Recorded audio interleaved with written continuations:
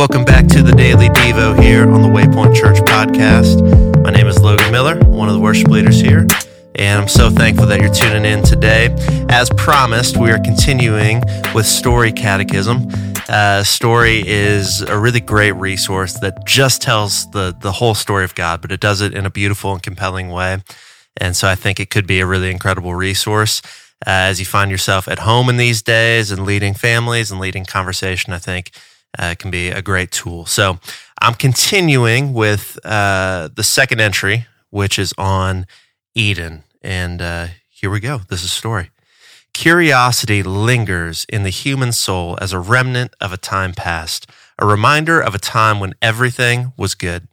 We get glimpses from time to time, feelings of deja vu set in. I know this feeling. I've experienced this before. These short-lived experiences quench our thirst and satisfy our souls for a fleeting blink of an eye. The pain of the human condition is pervasive and universal. Eventually, we awaken back to the monotony of longing. We always do. It wasn't always this way. In fact, it was never meant to be this way at all. In the beginning, there was nothing but emptiness and darkness, but the Creator God, in His fullness, was always there. In the nothingness, His presence hovered over the vast emptiness. The masterful artist had a stunning plan. Like a painter starting with a blank canvas, the Creator God began to create. From His fullness, He created in the empty space. But instead of using paint and brushes, He spoke. God displayed His complete and total sovereign authority over everything by simply using His voice. Nothingness began to take shape. He spoke and everything changed. Light pierced the darkness and creation took on new life. The love story of Eden comes into being, and God saw that it was good. The creation narrative in the Bible tells of a place called Eden, a story filled with wonder and awe, romance and splendor, exploration and discovery in every breath. With each new step, deep and profound meaning was topped with unadulterated bliss. There was pure freedom and wide-eyed wonder, a world filled with complete and total harmony. God and His creation were entwined as a symphony matched with resonance and consonance. All of creation was singing the same song, in tune with the heart of its Creator.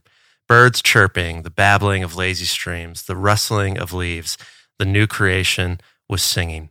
Everything was in its right and proper place. Everything was created perfectly to sustain life and the vibrant experiences of it. The Bible says Eden was beautiful with a garden, and it was perfect. It says this in Genesis 2, and the Lord God planted a garden in Eden in the east. One river diverged into 4 separate rivers that fed the land and made it fertile and optimal for life. Eden was special. Eden was spectacular. But make no mistake, that which was special about Eden was God Himself. His presence presided over Eden. Everything He created reflected who He was and what He was like. The Bible says that God walked in the garden in the cool of the day. He was there, His Spirit everywhere, His fingerprints on everything. Eden was home because the Creator, the Father God, was there. Eden was home because God is home. Armed with fabricated fairy tales and computer-generated mythical worlds, most times it's difficult to imagine Eden being an actual place. And if it's difficult to imagine Eden as real, then it increasingly becomes more difficult to connect with a story like we have in the creation narrative. We don't live in Eden. We live in a world full of dissonance and discord, exploitation and agenda. Out of tune, the melody is out of whack, off pitch. Our world sings the song of brokenness. We are constantly confronted with and presented as damaged goods. The pictures and imagery we get from Eden are difficult to relate to. We know nothing of the garden life here and now, yet Eden continues to whisper. Where is Eden now? If Eden has more to do with God than it does the garden life, perhaps when we wonder, where is Eden now, we are really asking, where is God in all of this? In all of the suffering and all of the pain and all of the questions and all of the confusion, God, have you forgotten about us? But Eden echoes. He is here. He is present. He is with us. There is more still. In Eden, we find the heart of God on full display. From His perfection and goodness, He designed all that is perfect and good. It's hard for us to understand the beauty of Eden because we've never experienced true Eden. But we can imagine the beauty when we recognize the things that we do not find in Eden, the very things that we spend most of our lives trying to escape. Grueling work, difficult relationships, failed parenting, strained friendships, even the shame of the lack of personal holiness. Life feels as if there's always a constant current of opposition flowing against us, doesn't it? Sin taints everything and makes all of life so much more difficult. It becomes hard to find joy at work. It's difficult to sustain oneness with our spouse. We constantly feel like we are looking failure in the eye. As parents, friends, brothers and sisters, sons and daughters, husbands and wives, and disciples of Christ, failure seems to lurk around every corner.